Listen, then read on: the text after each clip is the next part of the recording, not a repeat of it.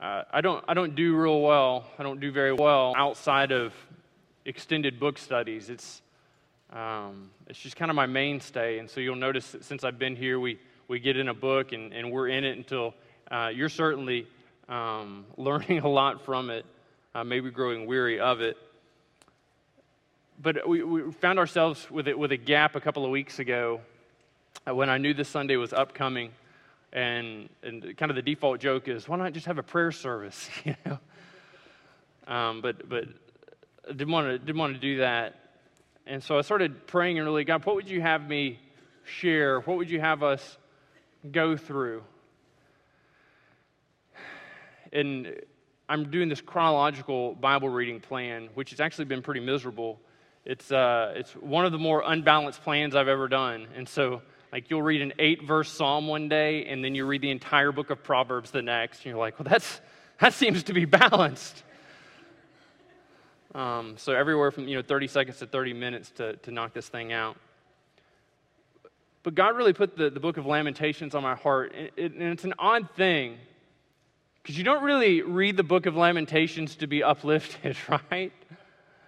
Like, it means to lament. This is a collection of laments. This is like finding a book where somebody says, my life is terrible, it's awful, I can't stand it. And then writing that for 5 chapters at a time.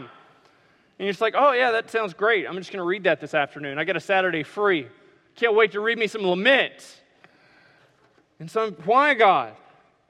Why would you have me read this? And this is 3-4 weeks ago or whatever. I'm reading this when my secretary let me know that I had made a scheduling error and we had a gap. Oops. But what Lamentations gives us is an understanding of suffering we can't get anywhere else. Like, you go into your workplace, you go to your friends, and you talk to them about suffering. You say, my home life's terrible, all these things are bad, and you'll get such encouraging words. It's okay, you'll limp through it. It's okay, you're just moving through this. This is just your season of life. It's okay, things are going to get better for you. And that's just not super encouraging, is it? Because like when you're in the midst of suffering, when you're in the midst of tremendously difficult times, it's not all that encouraging for somebody to come to you and effectively say, suck it up. Like, it's just not. When you feel like your life's falling apart, when you feel like everything's going wrong, and somebody comes to you and they offer you the incredibly encouraging wisdom of, get over it. Well, sometimes when we're in the midst of suffering, it's because of things we've done wrong. I mean, we're a fallen people. We're prone to sin. We're prone to backsliding. We sin and we don't want to admit it before God. And so sometimes He allows suffering to come into our life to prompt repentance. And that's hard for us. That's hard for us. Some of us, we're this dog repeatedly returning to our vomit of just our kind of our pet peeve sins, things we like to do, whether it be pornography, idolatry, or just enjoyment of something apart from God. Setting enjoyment of our free time, setting enjoyment of our leisure over God. And so He brings things into understanding. So we have this imbalance, we have this disjointed feeling, and He brings suffering. He invites it into our life to steer us back to Him. And it's incredibly difficult for us in that moment to have this heart turn. And for so many of us, we find ourselves in that moment where the sufferings come back in and we want to lay the blame on somebody else. We want to cast the blame on somebody else. We want to put it at their feet and say, it's because so-and-so. It's because of this wife you gave me. It's because of these children you gave me. It's because of these things. As we start looking for people and places to place the blame for the suffering we're experiencing in our lives, God just keeps bringing it. He just keeps laying it on us. He just keeps bringing our heart low. Calling us, would you seek my face? Would you delight in me? Would you lay this all before me? And in that moment of freedom, of sweet release, when we recognize our sin, we recognize our shortcoming, He invites us back into the fellowship. He invites us back in to be restored. But man, there are other times. There's no outward sin in your life. There's no unrepentant sin going on in your life. And you're just experiencing suffering. You're completely righteous, completely without unrepentant sin, and still things go wrong. And so you search because you've been told that if something's wrong in your life, you must have sinned, you must have done something wrong. And so you begin to pour over it and you're asking your wife, which is always dangerous, honey, is there any sin in me? And for like the first time in 50 years, she looks at you and says, no. I'm really surprised, to be honest, but in the last 6 months, you've been great. You've been an amazing husband. I see no outward manifestation of sin in you. I know your heart, you're seeking the Lord, you're waking up, you're studying His Word, you're sharing with others. I see no outward manifestation of sin in you, so you go to somebody else. And you seek out your pastors, you seek out your Sunday school teachers, your life group leaders, and you're asking them, do you see inadequacy in me? Nobody sees it. You begin to cry out to God, God, reveal to me my hidden sin. And you get this sense and this expectation, this understanding from God that there is nothing you're doing that's wrong, yet you suffer. You lose a loved one. You're suffering because of the angst and the anxiety and the sinfulness of those around you, perhaps. And in that moment, we just want it to be over. We just want, like, we're living a good life, and so we want the return for that good life. The book of Lamentations absolutely speaks to both of those cases. Let's spend some time this morning walking through this book. Now, it's important for you to understand that Lamentations is attributed to the prophet Jeremiah. Now, Jeremiah had the unexpected joy of serving under 5 different kings.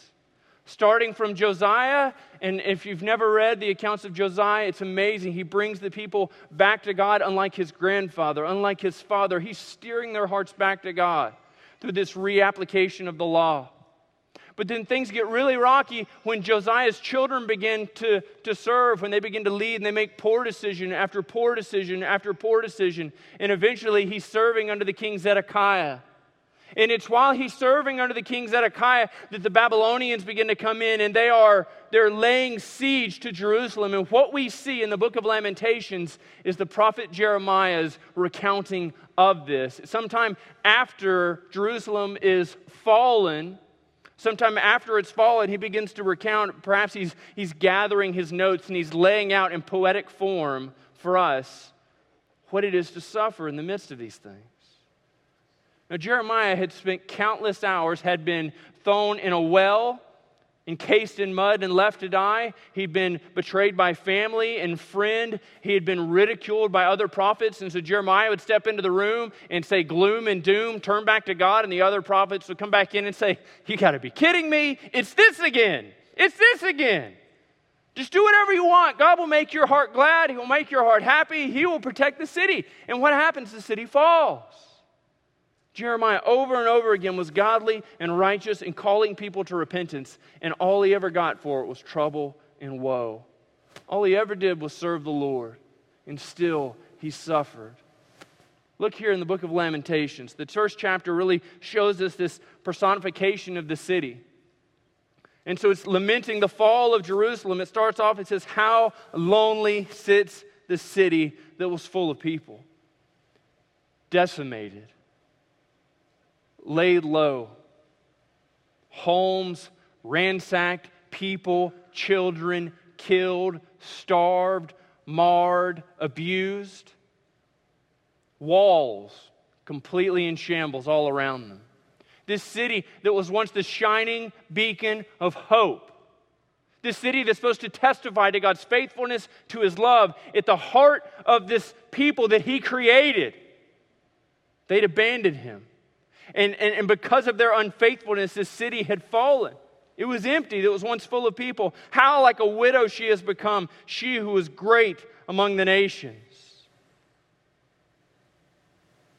Imagine the splendor of a city that's completely devastated.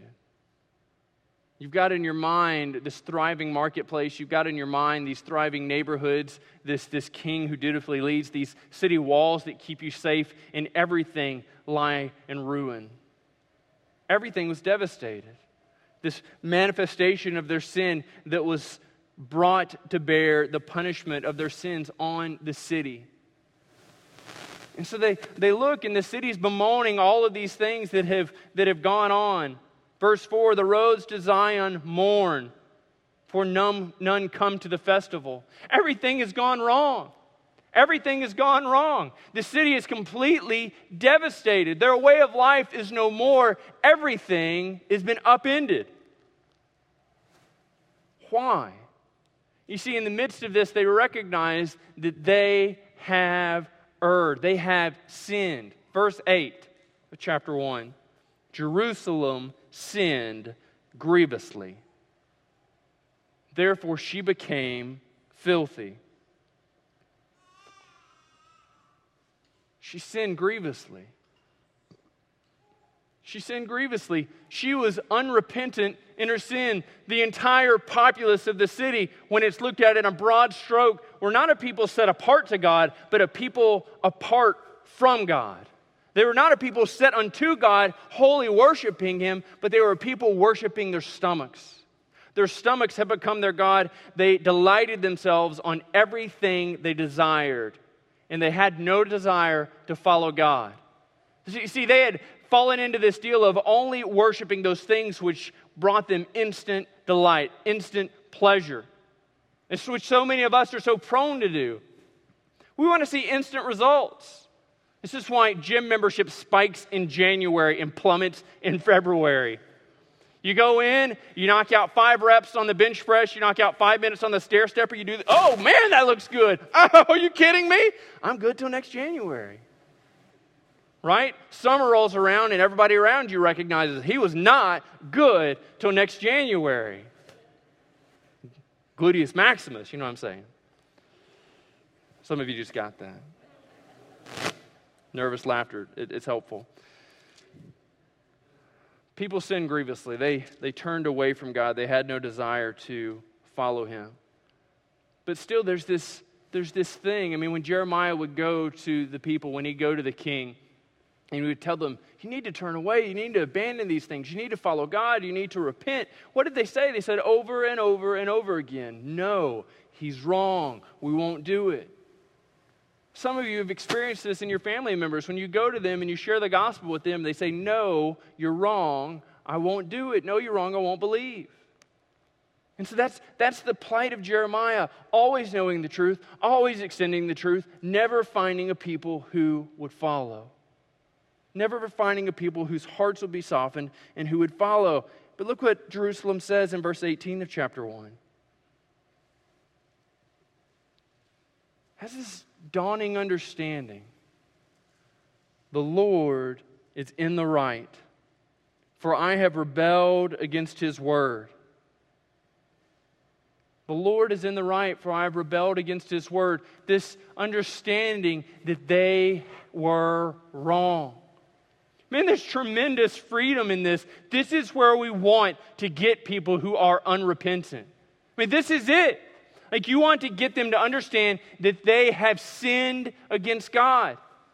This is this moment. If we can get people there, if we can extend His word before them and show them the truth of this and have them have this understanding, this premonition where they say, I understand God and the Lord is right. The suffering in my life, He is right to have brought it in. Why? Because I sinned grievously. Did not care for Him. I did not follow Him. I did not trust in Him. Trusted in myself. I trusted in my own understanding. The Lord is right. For I've rebelled against His word. And what happens? He takes a whole nation and He removes them into captivity. You know, one of the things about suffering is we begin to think that when people tell us, well, it can't be all that bad. It can't be all that bad. And so you bring your suffering to them. And they say, well, and they're trying to look for the positive. So you're like, well, I lost my legs. I lost my arms. And they say, well, you can still breathe. And you're like, this is true. This is true. This is true. You say, all these things have gone wrong. My wife left me. My dog left me. And they're like, well, you can still have a cat. Cats have no loyalty. You're just like, what? A cat? Really? And so we have this sense, this understanding that just as our friends have no desire to hear how all of these things we are suffering for, that neither does God. But what we see in chapter 2 of the book of Lamentations is that God desires to hear from His people. This is the amazing thing, that in the midst of suffering, that it's not a virtue to have it bound up inside of you. It's not a virtue to lock all these things in and not to express them before God. God delights in hearing from His people. God delights in hearing them cry out to Him. God delights on your meditation of His movement in your life. Look what He goes on to say. God has not restrained Himself in bringing His wrath upon the city. He says, how the Lord in His anger has set the daughter of Zion under a cloud. He has cast down from the earth, from heaven to earth, the splendor of Israel. He has not remembered His footstool in the day of His anger. God has brought His judgment upon them. God has brought His judgment on them. Why? Because they sinned grievously. They neglected God. They forgot God. They had no desire to know Him. Look here in verse 17 of the same chapter. The Lord has done what He purposed. God's not just sitting in heaven looking for ways to smite people. Especially in terms, as we look here, for those in Jerusalem, God has done what He purposed. There is tremendous restraint in His action. He has carried out His word, which He commanded long ago.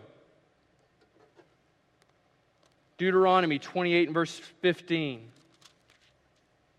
See, in Deuteronomy 28, God is moving through and He's giving to Moses this understanding of how things will be met out. There is a blessing for obedience and there is punishment for disobedience. And He begins to spell these things out. And starting in verse 15 of chapter 28, He really says, this is what's going to happen if you disobey. But if you will not obey the voice of the Lord your God, or be careful to do all that His commandments and His statutes that I command you today, then all these cursings shall come upon you and overtake you. It's not that God did a bait and switch. It's not that God said, you just live your life however you want, and then someday I'm just going to bring wrath and, whatever, you're just going to have to deal with it. He told them exactly how this would go. He told them. And what we find in verse 36 of chapter 28 in the book of Deuteronomy, it says, the Lord will bring you and your king, whom you set over you, to a nation that neither you nor your fathers have known. And there you shall serve other gods of wood and stone. And there you shall become a whore, a proverb, and a byword among all the peoples where the Lord will lead you away. God, not the Babylonian Empire, is bringing punishment upon His people for their grievous sin. God is visiting upon them the wrath that He promised them. God is visiting upon them suffering that He committed to bring them. This is a difficult thing for us. That someone who loves us, that someone who would give His Son for us, would also bring punishment into our lives. This is why we have these overly grace-accentuated understandings of God, saying that God is nothing but rainbows and warm fuzzies towards us, and we can live our lives however the heck we want to, and nothing will ever happen to us. That's not loving. That's being permissive. If I don't love my children, I let them act however they want to. I let them experience anything they want to. I let them stick things in light sockets and just, feel the pain of that and hopefully not repeat it. I let them, ride bicycles without helmets. I let them drink poison. I let them do all of these things. Why? Because I love them so much I just can't tell them no. It's not loving. It's not loving. Not setting boundaries, not setting up this understanding, and then not bringing punishment for corrective purposes is not loving. It's incredibly unloving, removed, remote, and uninvolved. God loves His people. God demonstrated incredible patience towards them. He sent them men of God over and over and over again who cried out to them, return, repent, turn away. They put them to death. They'd throw them in prison. They would strip them, beat them, mock them. He's incredibly patient, incredibly loving, incredibly kind. And He brings perfectly measured punishment to them. Look at this description here. I'm starting at verses 18 and 19. Jeremiah wants us to understand the depths of what has happened here. He says, their heart cried out to the Lord. O wall of the daughter of Zion, let tears stream down like a torrent day and night. Give yourself no rest, your eyes no respite. Arise, cry out in the night at the beginning of the night watches. Pour out your heart like water before the presence of the Lord. Even in devastation, Jeremiah calls upon the rocks to be bereft. He calls upon the rocks. He's calling on everything. The walls which are laid low. And what he says to them is cry, mourn, weep. Recognize the suffering that God has brought upon you and cry out for forgiveness in the midst of it. He's calling upon them, even in the midst of their punishment, to repent. He's calling on them, even in the midst of their punishment, to see God. To recognize it's God that brought this based upon their reckless, wanton, gross immorality and grievous sin. He's brought this so that He might bring them back together. He's brought this so that they might be restored. He's brought this so that they might understand the serious error and danger of their consequences. And so many of us are blind to the consequences of life. You and your wife, you and your husband, there's no intimacy, there's just no love in there. You have not fostered your relationship between your children or your coworkers or your friends, and you wonder, why is this? Jeremiah would entreat you, he would beg you, and he would say, seek God. Seek His face. Ask Him if there is anything in you that is far from Him. Is there anything in you that needs to be examined, that needs to be looked at? But some of us, even in the middle of looking at these things and asking others, like we're not always the best examiners of ourselves, are we? Like we tend to think that we do better than we really do. This is why wives are an especially good gift to their husbands. Husbands, not so much to their wives. But we have these helpers that God has given to us. They can go to us that when we ask them can spot and point out gently, lovingly, much more so than I am ever able. My inadequacies, my failings. This is what a church family does well.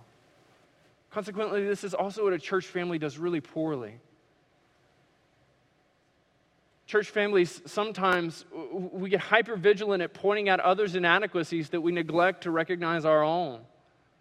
And so we go to people and we say, oh, let me just tell you all the ways God has shown me that you're such a complete and abject failure. Would you know this from me?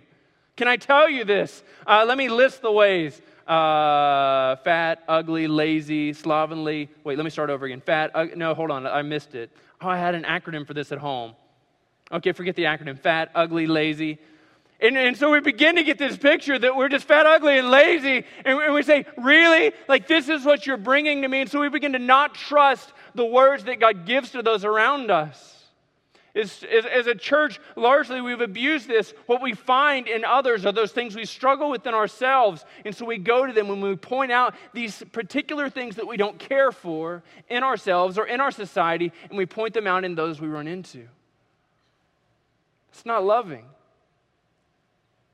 It's not kind. It's not done from a desire to restore somebody. It's done from a desire to bring them low. When you confront someone in their sin, should be tears in your eyes. There should be anxiousness in your stomach. And there should be brokenness in you for them. You're calling out someone else's sin has nothing to do with making them a better person for your enjoyment, but restoring them to a relationship with God in which you are not a part of. It's an incredible gift entrusted to the body. That we would be so involved and invested in one another's lives that we could go to our brother or our sister in the Lord and say, I love you, I care for you deeply. I see weakness in you. I see sin in you. I want to help you be returned, restored to the Lord.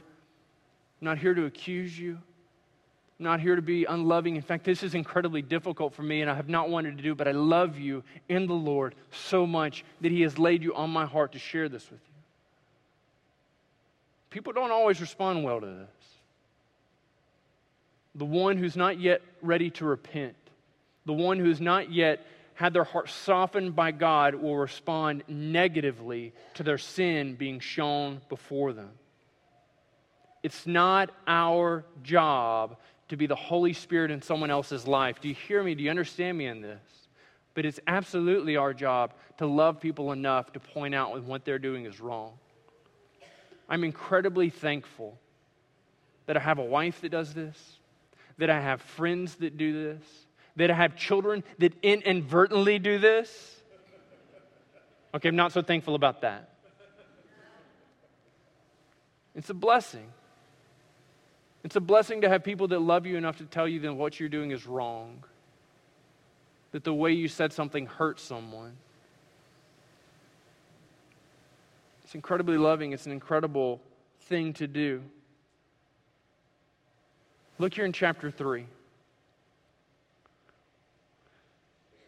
The difficult thing for us is not that when we're actively being stupid, sinful, and unrepentant, we suffer. Like we get that. It's a natural consequence. You break the law, you go to jail. You suffer, you disobey God, you experience suffering and punishment for it as He's trying to bring you back.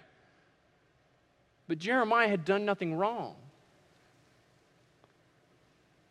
Incredibly faithful would be an accurate description of Jeremiah. Faithful over 5 kings. Now, probably the difficult thing for Jeremiah, and this is me just adding this in. You're not going to find this in here. So take it or leave it. But for me, it's like I think about it in this, Jeremiah started under King Josiah. See, he had this understanding of what it was like when things went well. And everything that went well under Josiah's reign was centered on what? The reestablishment and incorporation of the law, respecting the word, and living life in adherence to it. So he had this understanding of what it's like to follow God and to do so well. And then over the course of his life, he saw it get worse and worse and worse and worse. And yet he remained incredibly faithful, repeatedly going and expressing messages that no one wanted to hear. Like suffering, and yet God would lay it on his heart. Go and talk to them again. So he'd go, and he'd suffer, and God would lay it on his heart again. He'd go and share, and he'd suffer more. And God would lay it on his heart again. He'd go and he'd suffer more. He repeatedly suffered for his faithfulness. That God would find us faithful and allow us to suffer for His great name. Jeremiah starts chapter 3, and he says, I am the man who has seen affliction under the rod of His wrath. It doesn't really read like somebody who has not messed up, does it? But this is Jeremiah writing. He's writing from this first-person perspective. Verse 4, He has made my flesh and my skin waste away. He has broken my bones. He has besieged and enveloped me with bitterness and tribulation. He has made me dwell in darkness like the dead of long ago. This is a faithful man. And so all over the room we have people break out and say, if that's what it is to be faithful, find me faithless. If that's what it is to be faithful, if this is what it is, if this is how God treats those who love Him, who serve Him, then I want no part of Him. Sometimes we suffer so that others around us might see it and be found faithful along with us. Some of us, God is rising up and He's allowing us to suffer so that He might spur faithfulness in someone else's heart. This is hard. This is a difficult message for us to hear, for us to understand. Jeremiah goes on, verses 16 through 19, He has made my teeth grind on gravel and made me cower in ashes. There was no food left. And when they would sweep up the remnants of the wheat and they would make it into bread, they would find gravel, they would find bits of rock in the bread. And so when he's eating this bread, he's finding dirt and dust and all these things baked in with it. My soul is bereft of peace. I've forgotten what happiness is. So I say, my endurance is perished. And so is my hope from the Lord. Jeremiah's at the point of breaking. It's not false suffering that he's looking out. He's not looking to elicit the pity or the, oh, like you've had a hard day, haven't you? He wants us to understand that suffering is real. Some of us suffer, we go through tremendous difficulties, but we do not feel validated, we do not feel cared for because people around us don't seem to care. God cares. God cares. His heart is broken for the suffering, especially the suffering of His faithful. Jeremiah's suffering was not diminished because of his faithfulness. In fact, he gives us this list so that we might understand he suffered right along with the rest of them. He's almost to the point of breaking. He says, my affliction has brought me to this point. My endurance has perished. He's got nothing left in him. But look what he goes on to say. But I call this to mind, verse 21. Something is stirring in him. Something is being prompted in him. But I call this to mind, and therefore I have hope. It's not the cessation of suffering. It's not the cessation of suffering. It's not that he's reached the last tenth of a mile before the marathon of suffering is over. And he says, look, I can see daylight. I can see the end in sight. I know this is coming to an end. These things would spur hope in him, but that's not what he sees. He recognizes, because of what God has told him, that 70 years of persecution, 70 years of being brought into this empire will last. Suffering will continue over the course of his life. He will die still seeing the people of God be persecuted. What is it then? It's verse 22. The steadfast love of the Lord never ceases. This can sustain the faithful sufferer. This can call back the one who's engaged in idolatry. This can call back the one who's following sinfulness. This can call back the one who's following their own way. This can call back the one whose stomach is their God. This can call back the wayward one and the faithful one together. His steadfast love never ceases. God's signature characteristic is His covenant faithful love, which knows no end. It never ceases. Jeremiah moves on and he describes it, and he says, His mercies, they never come to an end. Can you imagine in the middle of tremendous suffering, in the midst of tremendous loss, looking up, finding hope in God, and saying, God, your mercies know no end. There's no end to your mercies. It's not that he's caught this moment of peace. It's not that he's caught this moment of blissful surrender. And in the midst of it, there's this bubble around him where he's not hungry, where he doesn't see people dying, where he doesn't see children and women dying in the streets for lack of food. In the midst of this, watching these things transpire, he calls out and he says, His mercies never come to an end. They are new every morning. Great is your faithfulness.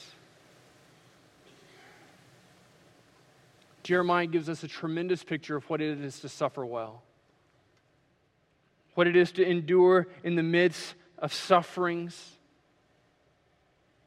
and what it is to know God in an incredibly different way, in an incredibly non-Western American way.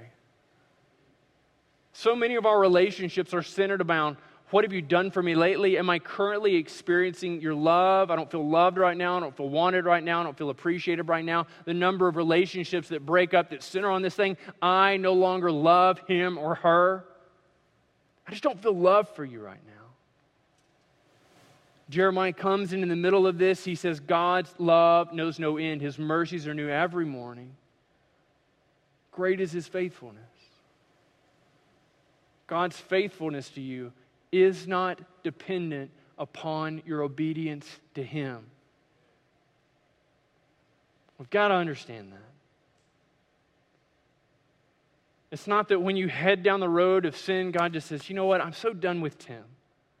I'm so done with Brad. I'm so done with Zach. I'm so done with Christine. They're just more trouble than they're worth. God is invested in you. God, through the shed blood of his Son, is invested in you, is in it for your sanctification, for your holiness, and he will bring things into your life to produce them. And some of us will suffer not as casualties of our own sin, but the sin of those around us. We will see our country, our government make sinful choices and decisions, and we will suffer. Not as people who are disobedient, but as people who are incredibly faithful. The world over is filled full of brothers and sisters in Christ who are suffering in faithfulness. Suffering for nothing other than they have chosen to put their faith and trust in Jesus Christ, and they were born in a country that does not hold that same conviction. Suffering because they were born in a family that does not worship the God that has called them, that has awakened them, that has called them into salvation, and so their family seeks to end their lives. God's faithfulness to them is not dependent upon their faithfulness to him. God is incredibly faithful. His faithfulness is unshaken. His faithfulness knows no end. Look what verse 31 says in chapter 3. For the Lord will not cast off forever, but though he causes grief, he will have compassion according to the abundance of his steadfast love. God's compassion is not based upon our ability to get it right, but is directly tied to the extent of his love. What a true blessing for us. That God's love for us knows no end. Why? Not because we're so capable of being lovable and adorable, and we've got these little shots of us sitting with a teddy bear, and God looks at it and says, oh, look how cute and cuddly they used to be. Now they're a wretch, but I remember when they were a child. God's faithfulness to us is dependent upon our relationship with his Son, who is supremely faithful. Jesus had the incredibly supreme display of faithfulness before the Father, faithfulness to the point of death, even death on a cross. So Jeremiah is calling the people to center themselves on God's faithfulness, not their ability to endure, to see the cessation of punishment, to say, I can learn to serve under this new master, but that they might return the sinful one, and that the faithful one might endure. Why? Based upon God's promises of faithfulness, centered in the person of Jesus. Verse 22 of chapter 4 in the book of Lamentations tells us that the punishment for your iniquity, O daughter of Zion, is accomplished. I will keep you in exile no longer. Jeremiah knows an end is coming. In chapter 5 is this prayer, praying that God would restore them, that he would keep it before him, that he would keep it before his eyes. This is why he says in verse 19, but you, O Lord, reign forever. Your throne endures to all generations. The security and promise for the Israelites is the same as the security and promise for the Christian, that God's reign knows no end. That he sits on a throne unshaken by the temporary and tertiary decisions that are made here on this earth. That God is not waiting for people to choose and make decisions. God's reign is not decidedly swayed by the decisions of mankind, but his reign is forever. Now, what I want you to recognize is this last prayer that Jeremiah prays in verse 21 of chapter 5. He's praying on behalf of a people that have not yet found themselves faithful. He's praying on behalf of a people that do not yet want to hear the message, Jeremiah knows it's going to take exile to breed faithfulness in this people. He knows the punishment of God is going to continue to have to work to produce repentance in them. And so yet in the midst of this, he calls out in verse 21, he says, "Restore us to yourself, O Lord, that we may be restored. Renew our days as of old." It is a good prayer to pray on behalf of those around you. You see sinning, you see far off, you see moving away from God, saying, "God, restore them. Renew their days of old." God, bring them back into this understanding, into this relationship. God, help them to seek you. Awaken them to their sinfulness. God, bring whatever is coming into their life so that they might know you and cry out to you and worship you once again. See, the incredible message of Lamentations is for the one suffering because of their sin and the one suffering in the midst of their faithfulness. It's the same message. It's the faithfulness of God. It's this God who, at the heart of all things, is steadfast. It's this God who, at the heart of all things, remains true, whose mercies know no end. They are new every morning, that His faithfulness will endure our egregious sin, that His faithfulness will endure any wayward spirit. And in the midst of His faithfulness, He's not inflicting pain from His heart, but He's doing it, calling us back into Himself, bringing these things into our life that we might be restored to Him. That's the greatness of our God. He doesn't look at us and say, "I'm done with you." He looks at us and says, "I am invested in you in Jesus Christ." And what we see in Jeremiah is an incredibly faithful one who suffered for others. It's the same thing we see in Jesus. Jeremiah lays down this precursor of the sufferings of Christ, that Jeremiah was incredibly faithful and loving and going to people and calling out their sin, and they punished him for it. In Isaiah 53, verses 2 through 5, we get this same sense of Jesus.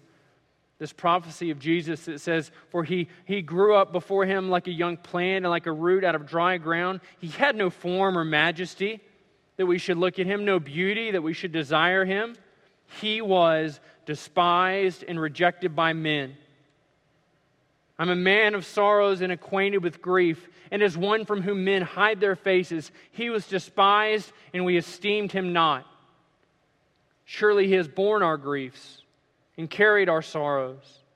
Yet we esteemed him stricken, smitten by God, and afflicted. But he was pierced for our transgressions. He was crushed for our iniquities. And upon him was the chastisement that brought us peace. With his wounds we are healed." Everything's going wrong around Jeremiah. He demonstrates incredible faithfulness to God because he recognizes that the heart of God is one whose faithfulness knows no end. God sent his Son that he might suffer for you and for me. And Paul, writing about this and focusing on what Isaiah wrote there in chapter 53, wrote these words to us in Philippians chapter 2. And let this be where we end today. Speaking of Jesus, he says, "Who, though he was in the form of God, did not count equality with God a thing to be grasped, but emptied himself by taking the form of a servant. Being born in the likeness of men and being found in human form, he humbled himself by becoming obedient to the point of death, even death on a cross."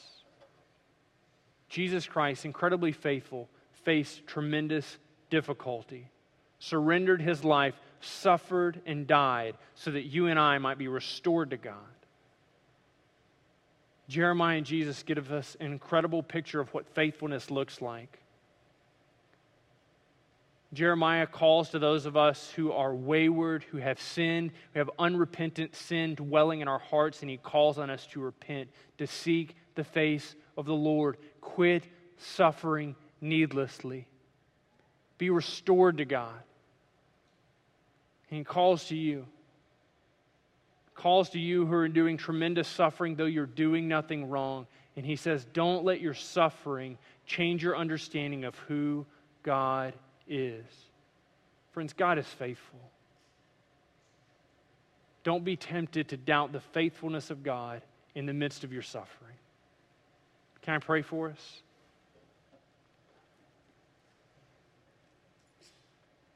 Father, thank you for your goodness to us. God, this is one of these messages that I confess that it's just something that I'm working out in my own heart. It's not something I was ever taught. I suspect it's not something many of us in this room were ever taught. And so we find ourselves in the midst of suffering and life just really being terrible, and we don't know how to respond. So God, I pray that you would give us a fresh anointing, a fresh sense of your presence and your spirit in the midst of our present and coming sufferings. God, help us to trust in you and in your faithfulness. God, help us to trust in you. Even in those times we feel far from you, we feel like everything is going wrong. God, help us to be faithful in the midst of those times. Not to seek an easier way or a road with less punishment, God, but that we would cry out to you in the midst of those times, that we would pour out our sufferings before you because we know that you are a God who longs to hear from his people. God, help us to be near to those who suffer when we find ourselves not suffering.